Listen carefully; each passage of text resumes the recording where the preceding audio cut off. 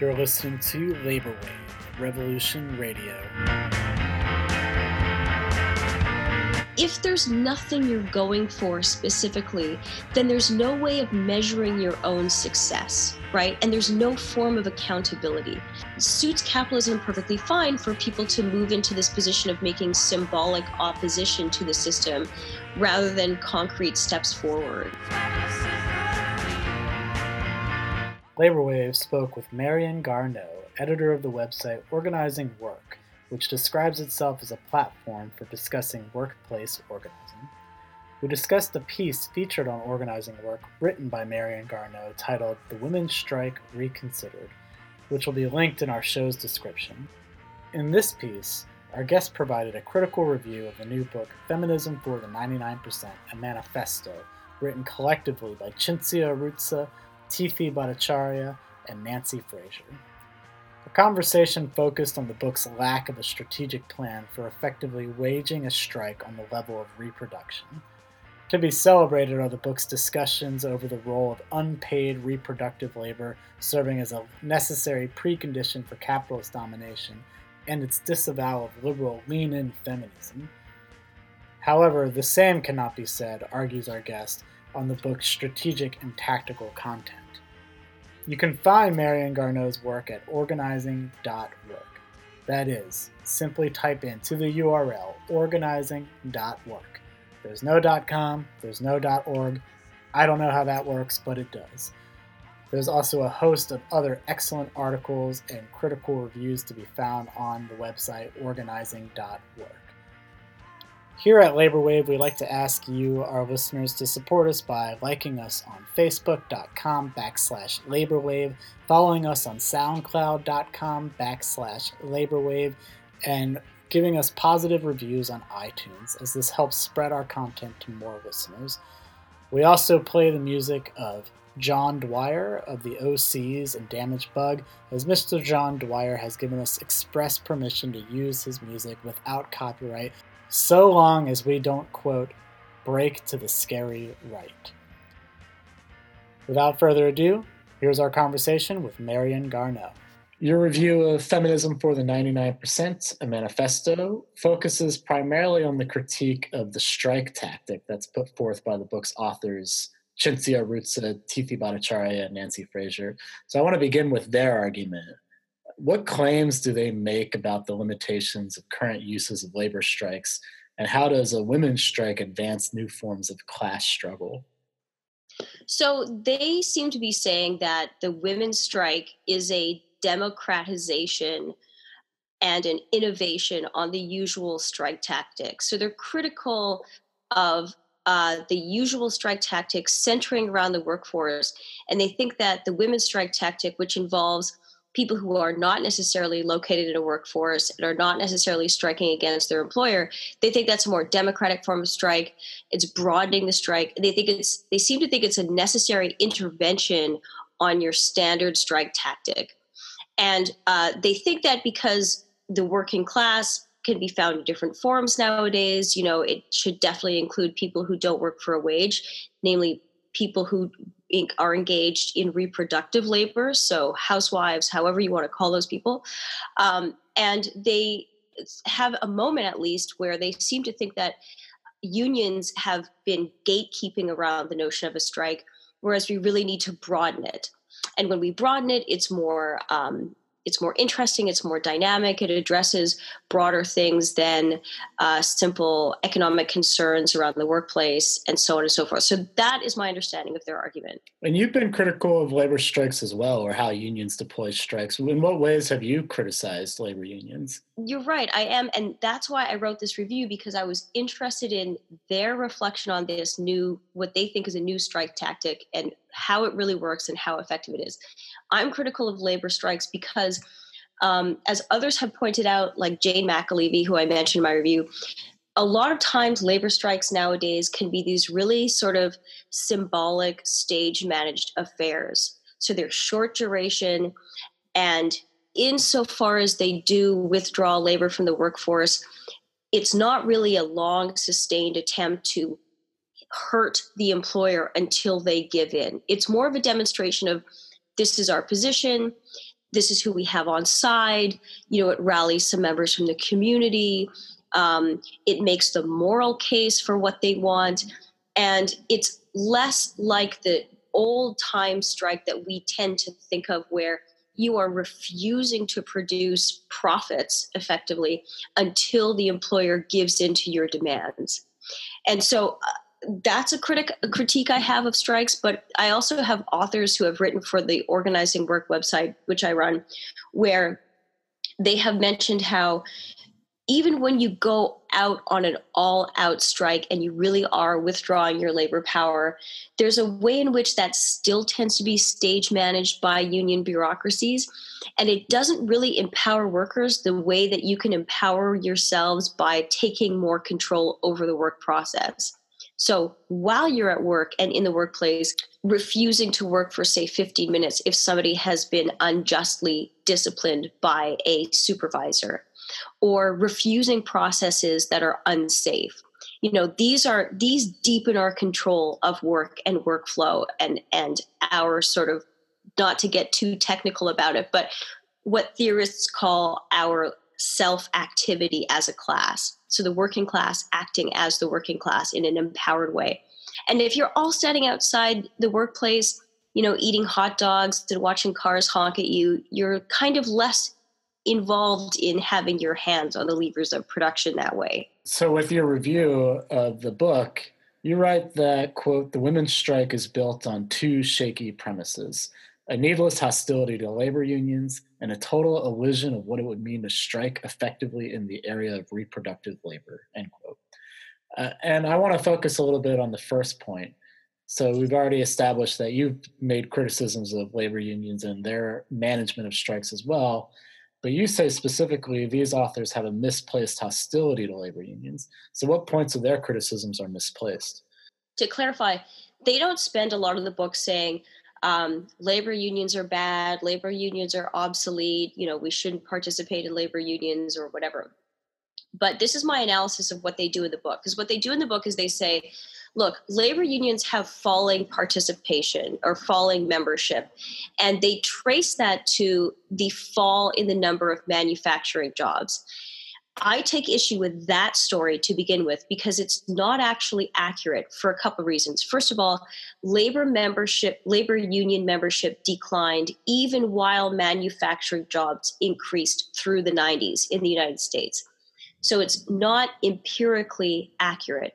Second, the reason why labor union membership declined is a political story, and it's important not to obscure that political story. It's a matter of business and government attacking and undermining workers' ability to organize. What I don't see in the book is any serious plan or recommendation to reunionize the working class. So they almost seem to kind of have this hands-off, well, unions were a thing attached to manufacturing, and the workforce doesn't work in manufacturing anymore. They work in these kind of low-grade service jobs. They work in temporary, flexible arrangements. They work several jobs at a time. And so there's this kind of passivity about that story and depoliticization of that story. And then on top of that, they're not really calling for reorganizing the working class. Instead, they want us to redirect our excitement and our efforts towards this more diffuse idea of the women's strike, which, as far as I'm concerned, is really more of a protest than a strike. And something else you mentioned in the review is how where the authors are attentive to redefining the working class as multiracial, multigender, their vision and conception of a union member is very flat and this like white man manufacturing worker. Could you just tell us why that's an inaccurate vision of a union member? I think that it's very popular in North American consciousness, especially to associate unions with things like auto manufacturing plants, right? So what we call single paycheck earners. So one person able to support a household based on their job, which is a full-time job with benefits, with a pension, an indefinite appointment as opposed to part-time or casual or seasonal or temporary. And we forget that that picture has changed a lot over time. So in the United States, actually, the biggest sector that's unionized is actually what you can broadly call security. So between police, prison guards, security, private security, that kind of thing. That's from my understanding, looking at the most recent Bureau of Labor Statistics sources, that's the biggest sector that's unionized. But then after that, you've got people who work in public sector jobs, people who work in hospitals, people who work for government, people who work in education. And a lot of those workers tend to be female, Hispanic, African American. In fact, Black women are overrepresented among unionized workers relative to the general workforce population. And again, it's not that the authors of the book are outright denying those facts, but they go along with a kind of stale and inaccurate story that we have, that unions belonged to that single paycheck earner manufacturer on say an assembly line or whatever, as opposed to belonging to women and women of color in particular working in things like public sector jobs. Now, the main source of the criticism you leverage is just the lack of an effective strategy for striking in the area of reproductive labor. So you contend that the International Women's Strike waffles between deciding whether it's a strike or a protest. And you wrote that, quote, if IWS is a strike, it's not a very well organized one. So what makes the International Women's Strike a poorly organized strike? So the authors of the book, two of them at least, or I think maybe all of them, in the book itself, they say we are organizers of the International Women's Strike in the U.S. Two of them are located in New York. I've been to the events in New York, and I've visited the website and read the literature and seen their appeals and their calls for people to participate. And one of the things involved in their appeals to people to participate is it says something like, leave work an hour early. Right. So take an hour off of your paid job, leave work an hour early, and then come and join us and we'll have a rally. Those are the New York events. And I think that's other events as well. If you tell the average worker to leave their job an hour early, for the average worker, the consequence of that will be discipline, if not outright termination. That is an extraordinarily risky thing. It's not something that you should ever counsel people to do without having first built an actual robust union in that workplace, whether it's had an election under the National Labor Relations Board or not. You need the workers in that workplace to be acting together and have each other's back and have developed that solidarity and that strength in numbers so that they can weather any consequences from the employer, so that they are stronger than the employer. You cannot simply tell people to leave work an hour early. The only people who can afford to, if their response is, well, look, we're not asking a fast food worker to leave work an hour early, we know it's too risky for them. First of all, that's not in the messaging. And second of all, then you're only appealing to people who can afford to do it. And if they can afford to do it, then that's an entirely different category of worker. You know, if you, for whatever reason in your labor relationship with your employer, either because you have tenure or because you are friends with your employer, or they gave you special permission, or you are high enough in the ranks, have the ability to leave work an hour early, then that's not something that applies to the majority of workers. And at that point, I don't know in what sense we're talking about a strike anymore, right? So the branding of this as a strike, I find to be kind of an equivocation, a muddying of the waters, and it's at the very least a muddying of the waters. And at worst, it's just bad organizing advice to tell workers to leave work an hour early unless you build the kind of structure that allows them to do that. I've noticed too that this branding of protests as strikes, it seems like it's beyond just even the International Women's Strike. Like, for instance, recently we saw the climate strike. And I wonder if you have the same kind of thoughts and reactions to that. Is in what ways is this actually a strike? What are the demands? What are people really trying to do? And how are they organizing it as a strike? Do you think there's something just going on? Like, why is the word strike such a fad right now? I think that's a good question. I think that there's some understanding that the word strike carries more cachet than the word protest. Like we've sort of figured out on the left that protests, even really big protests, have a limited effectiveness, and so we are tending towards the word strike instead. And I will say, and I said this in my review, I'm not such a chauvinist that I think that strikes are a word that only pertain to workplaces.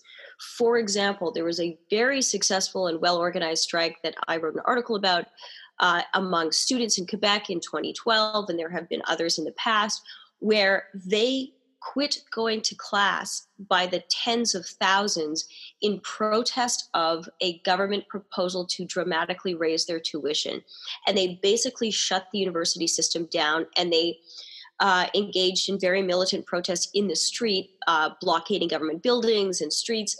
And the government that had proposed that tuition increase fell, and a new government came in place with the promise not to implement that tuition increase. That was a successful strike. When it comes to the climate strike that is largely student driven, you know, I'm not here to drag like children and their tactics and how they want to brand those tactics.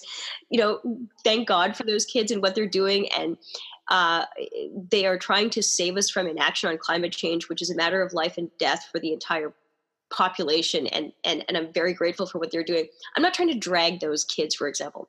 However, I take major issue with mature Marxist theorists muddying the waters, as I've said, and fudging differences, fudging categories, the difference between a strike and a protest.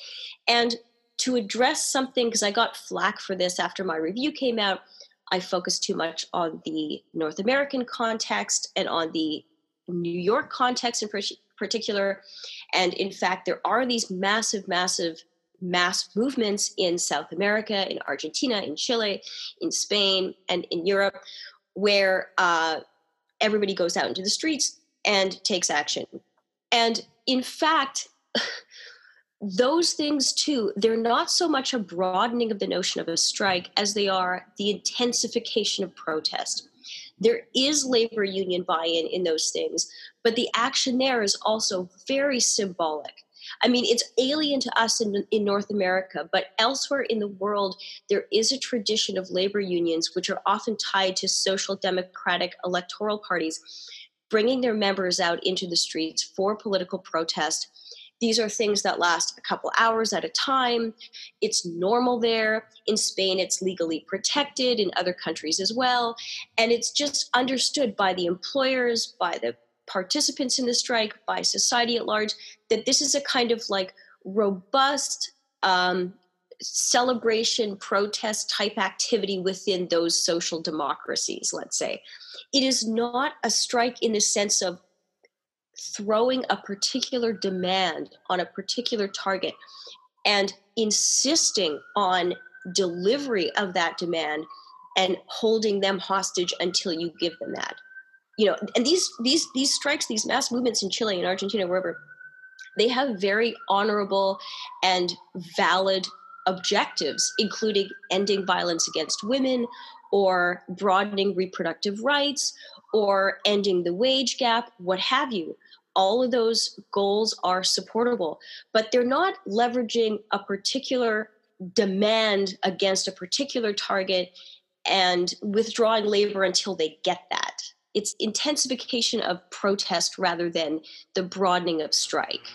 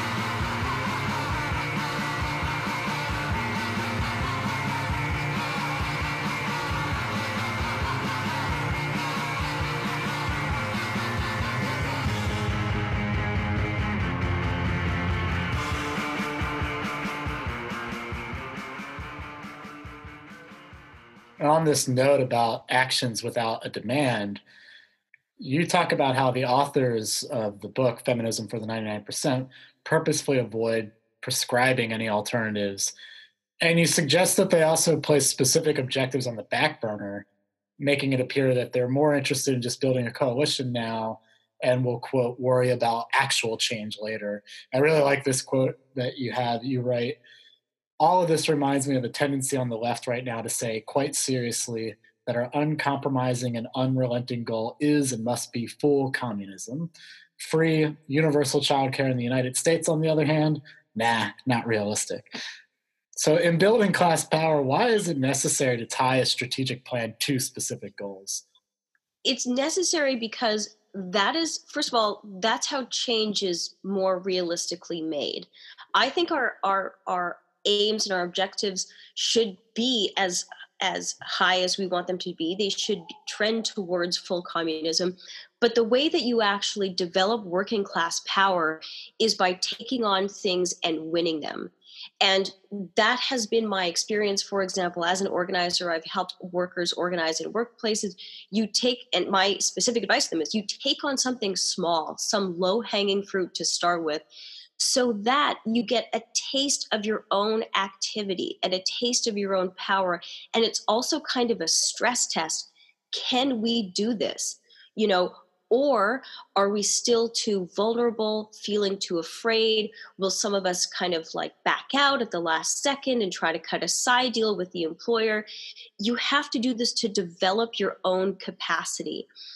The other reason why it's really important to have concrete objectives, concrete demands against specific targets, is because if there's nothing you're going for specifically, then there's no way of measuring your own success, right? And there's no form of accountability. If you say, "Hey, we're for all full communism and we are anti-capitalist and we have the right line," and you go out into the streets and you do that year after year, and your objective is so enormous that there's, of course, you don't achieve it and there's nothing measurable by which you can be evaluated, then there's no accountability, right? How do you measure what that person or entity or movement is actually delivering for the working class if they don't have actual benchmarks that they're holding themselves to? Yeah, I wonder too, what do you feel is the kind of underlying reason for these full-on demands for revolution without any strategic plan to achieve it?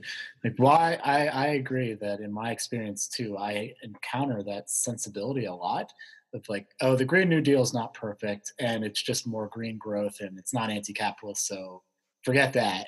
That's off the table. All we need is full decolonization now. Um, Right. is there some historical reasons for this? Like, why is the left or radicals in general so adverse to strategic planning? I think that it's a story of frustration on the part of the left. I think it's a story of our intense marginalization, mostly by this state, by capitalism, and it's an expression of frustration. It's an expression of folks kind of feeling their own powerlessness. But it's a mistake, and one thing that I see all the time is what I jokingly call like social democracy with red and black flags, where people speak a very militant anti-capitalist line, but they are completely at a loss for what to do strategically, right? So they don't know how to build working class power, and they don't have the experience or practical guidance to start with something small and measurable. And so they just run out into the streets and scream their opposition to capitalism and to the capitalist state. And there's really effectively no difference between that and what the left loves to malign, like things like the Pussy Hat marches, right? Or calling your representative in Congress and voicing your dissent or disagreement with their policy position. And so the left, in trying to dissociate itself from social democracy and boring electoral politics, ends up actually copying those methods, which is just making a moral argument against the badness of the system or the badness of a particular policy.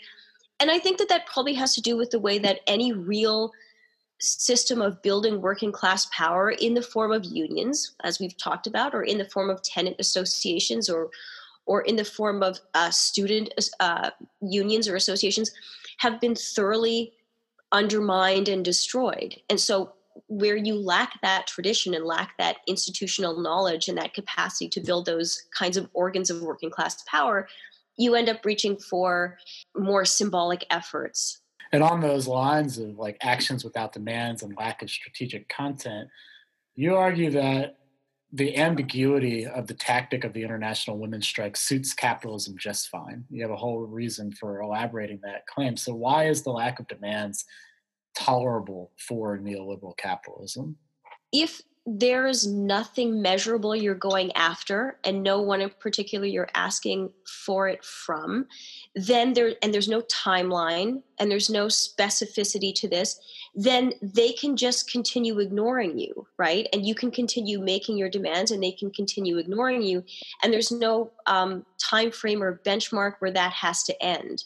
And so it suits capitalism perfectly fine for people to move into this position of making symbolic opposition to the system rather than concrete steps forward. So you were in the article talking a lot about, after the criticism, like how do we actually address some of these limitations of what the International Women's Strike is calling for? And two of the things that you ask is, one, how does a women's strike actually work? And two, who are the actual targets of a women's strike? And you write that, quote, if I strike in a workplace, my intention is for my employer to lose those profits forever. If I strike my reproductive labor, say to attend the women's strike, it will either create a backlog of work, dishes, shopping for me to do later, or that work will have to be devolved onto someone else, paid or unpaid, end quote. So with that, I wanted to ask you two questions. One, who should be the targets for reproductive labor demands? And two, can reproductive strikes even work at all in challenging women's oppression under capitalism? And if not, what can? That, I think, is a huge question, and it's not one with easy answers, and it's not one that I pretend to have the answers to either. And what I find lacking in this particular book is any serious attempt at an answer. So what I see in the book is the author saying, look, these strikes that have these social strikes or mass strikes or feminist strikes that have taken place in South America and in Europe have simultaneously been reproductive labor strikes, because women that day allegedly are saying, we're not going to do any housework, we're not going to do whatever it is, childcare, dishes, ironing, cooking, shopping, emotional labor. We are going to abstain not just from our paid work, but from our unpaid work, which just as much sustains capitalism. Now, I completely agree that unpaid work just as much sustains capitalism. It's part of the reproduction of society, without which capitalism would have no workers to employ. There wouldn't be anything at all. So I completely agree about the value of that work. But yeah, the question is, how do you strike it? Because as I say, and as you quoted, so I myself am a stay-at-home mom right now. If I don't do that work, it either just piles up waiting for me for when I go back to it, which is what I suspect happens in a lot of the cases of these women's strikes, or maybe at best, I devolve it onto, let's say, my husband or another family member. Well, that's just another person doing unpaid work. If my husband picks up that slack, maybe if he was a particularly obtuse person, he now understands how much I actually do and what my contribution is to society. And there may be instances where that happens. But for the most, I mean, for me personally, my husband is not an obtuse person that way. I'm not making any headway by just handing that reproductive labor over to him. And more to the point, capitalism does not care. It doesn't care who picks up that slack and who does that reproductive labor. It's not really a strike. It's going to get done either way, and as I point out, the people who command our reproductive labor, whether they're our children or our aging parents or our sick spouses or the community, we don't actually have an oppositional relationship to them. We're not trying to make them suffer. We don't want to withhold that labor from them completely. We might hand it off to someone else. I may give my children to someone else to take care of them. either paid or unpaid, but I'm not trying to get my children not taken care of for 4 hours while I'm participating in a women's march. So that that doesn't necessarily imply it's impossible to strike reproductive labor, but it's actually at least going to be a very different situation than striking paid labor. And it becomes a very complicated question, what that strike is, how it operates, who it's hurting or trying to hurt strategically, and who it's exacting concessions from. Absolutely. And you suggest that, practically speaking, a women's strike would at least have to have its target as the state. Why would that be the case? First of all, the idea that reproductive labor sustains capitalism goes back at least to the 70s. Arguably, there were female theorists mostly who were talking about it even in the 19th century, but it goes at least back to the 70s where female theorists, Marxist theorists, pointed out that capitalism needed this in a fundamental way and that it should therefore be valued under capitalism. And one of the ways of valuing that is one suggestion was to pay wages for housework. Now, that was never really a demand to actually disperse money to, say, housewives on the basis of here's $20 for doing the laundry, here's $40 for doing dinner. It was turned into a demand for things like equal pay for equal work, so gender pay equity, a higher prevailing wage for waged work, or maybe something like a universal basic income, because there's no way to itemize and actually hourly wagedly pay household work, right? So that was the way that demand cashed out. And nowadays, again, if we want to make a shift in the allocation of domestic or unpaid labor, reproductive labor, or if we want to change how it's valued within capitalism and who it falls on, then it's not clear what we should ask for other than, for example, things like a universal childcare program. I mean, one way of alleviating that unpaid reproductive labor when it comes to, for example, child rearing is to have a universal childcare program. There are social democracies, there are capitalist states that have much more robust offerings in terms of state subsidized childcare than in the United States, which I think ranks probably last. If you had a state provided or insured universal childcare program, that frees those women up from doing that work themselves, or those primary caregivers from doing it themselves in an unpaid way, in a way unrecognized by capitalism. And it prevents the situation that the authors describe in the book of just devolving it onto somebody else, like putting on another woman, putting on a woman from a non-industrialized country who comes to this country and leaves her own kids behind to get paid a miserly wage in order to do it for a white woman. That's the kind of thing that might make a difference, right? Not so much socially pressuring, say, men in society to recognize women's contributions more, but something like a universal childcare program, or for that matter, a universal healthcare program, more adequate subsidization of housing, of social welfare in general. So those to me seem like the kinds of things that we should be targeting when it comes to reproductive labor. And instead, what you get with the women's strike and with the way that we canonize or remember previous activity in this area, like the Icelandic women's strike in 1975, I think it was, is we turn that into a story of how, the women stopped doing things for a day. They stopped taking care of kids and stopped cooking and stopped doing their domestic labor for a day. And all of a sudden the country woke up and then there was more equality for women after that. That's absolute nonsense.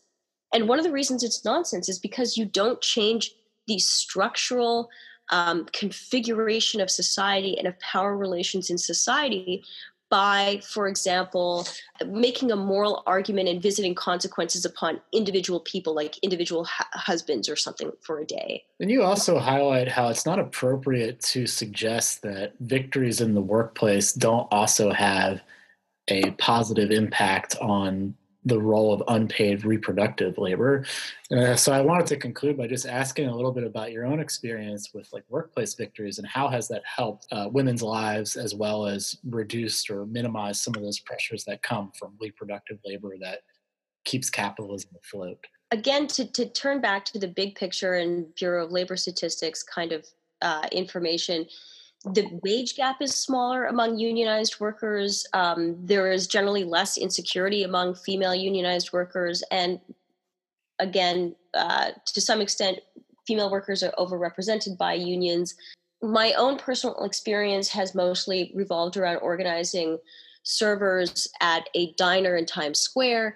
And they have won a number of things that are not only integral to their reproductive labor, but that are unusual for the restaurant industry. The example I give is the securing of a lactation room for them to pump breast milk upon returning to work after having children, which 3 or 4 workers have already taken advantage of, which the employer had always refused to provide in the past, which is very rare in the restaurant industry, even though it is mandated by law.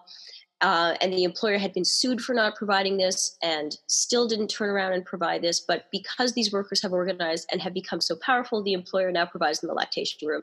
And in fact, the 3rd or 4th person to return from work, she was like, this is all fine and good. I like this place, but I want my own fridge in this room, and I don't want to have to just use the fridge behind the bar because that's weird to me.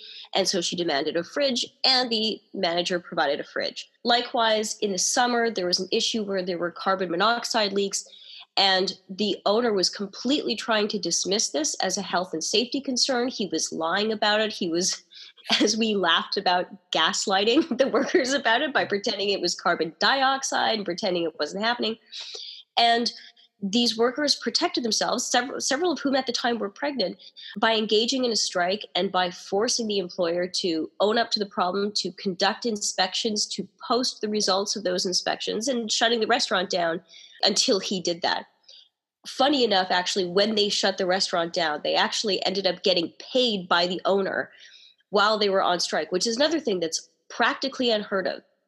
But it's because they've developed such a capacity for collective action driven by themselves as workers.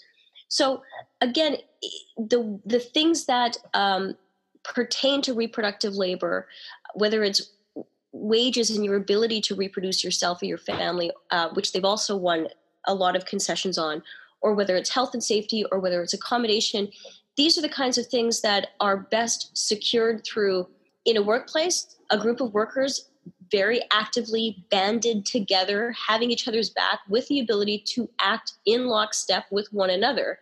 When it comes to something like an apartment building, you want that kind of configuration or relationship on the part of the tenants. When it comes to students, you want that on the part of the students. I do not think that power is developed by calling people out into the streets, because that is not a location where we have power. And you may get a tremendous number of people out into the streets. That still doesn't mean that that's a significant deployment of power.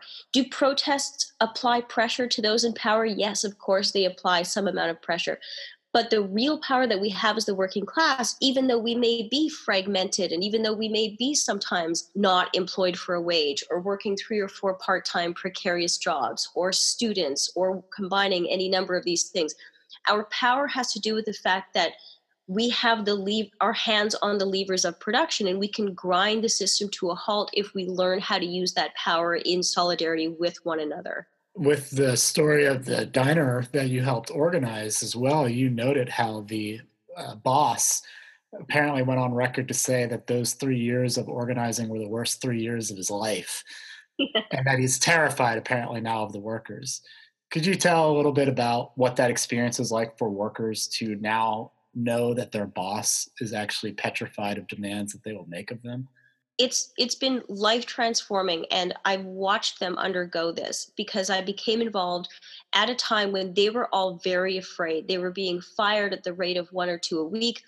The management was especially picking off longer term workers, older workers, people who dared use the in-house health insurance plan, people who were basically more secure and more confident in asking for what they needed or in prosecuting their rights. And they were just being gotten rid of for a younger, more flexible, wide-eyed, sort of afraid kind of workforce. And so 3 years ago, they were very upset by this. There were a bunch of new policies that were making their lives miserable on the job. And over the course of those 3 years, they organized. It was a very difficult battle at times. There was a two mass firings, which we later got reversed at the Labor Relations Board. But now, 3 years later, they are in a position where they feel tremendously empowered, and whatever they need and whatever accommodations they need, they get. Early on, I remember there was a meeting where, so this is called Ellen Stardust Diner, and it's the home of the singing wait staff, and it's where a lot of folks work in between booked performing gigs, on Broadway, off Broadway, on tours, on cruise ships, what have you. And I remember there was a meeting very early on, and people were going around the room introducing themselves. And a lot of workers said, "Oh, I'm proud to work at this place and I enjoy working at this place." Most of them had been there for a number of years. And then it came around to this one woman and she said, "I've never been proud of working here. I considered it kind of a landing spot because I couldn't book a major performing gig. And I didn't exactly brag to people that I worked at this particular place. But then when we formed our union and started taking action, I started bragging to people about the fact that this is where I work." She said, "I would leave my uniform shirt on after I left my shift so that people could see that I worked there, because the media story was out about how they'd formed a union and were taking action against the boss." So it transformed at least this one worker from having an experience of, you go into work and you're told what to do, and it's not a source of empowerment, and you are often harassed or abused or treated unfairly. And it completely reversed that, where all of a sudden work became a place where she felt empowered and autonomous and capable. Well, with that, Marion Garneau, I really appreciate you taking the time to talk to us on Labor Wave, and I hope we can have you again soon and keep having these conversations. Thank you so much. Thanks for having me.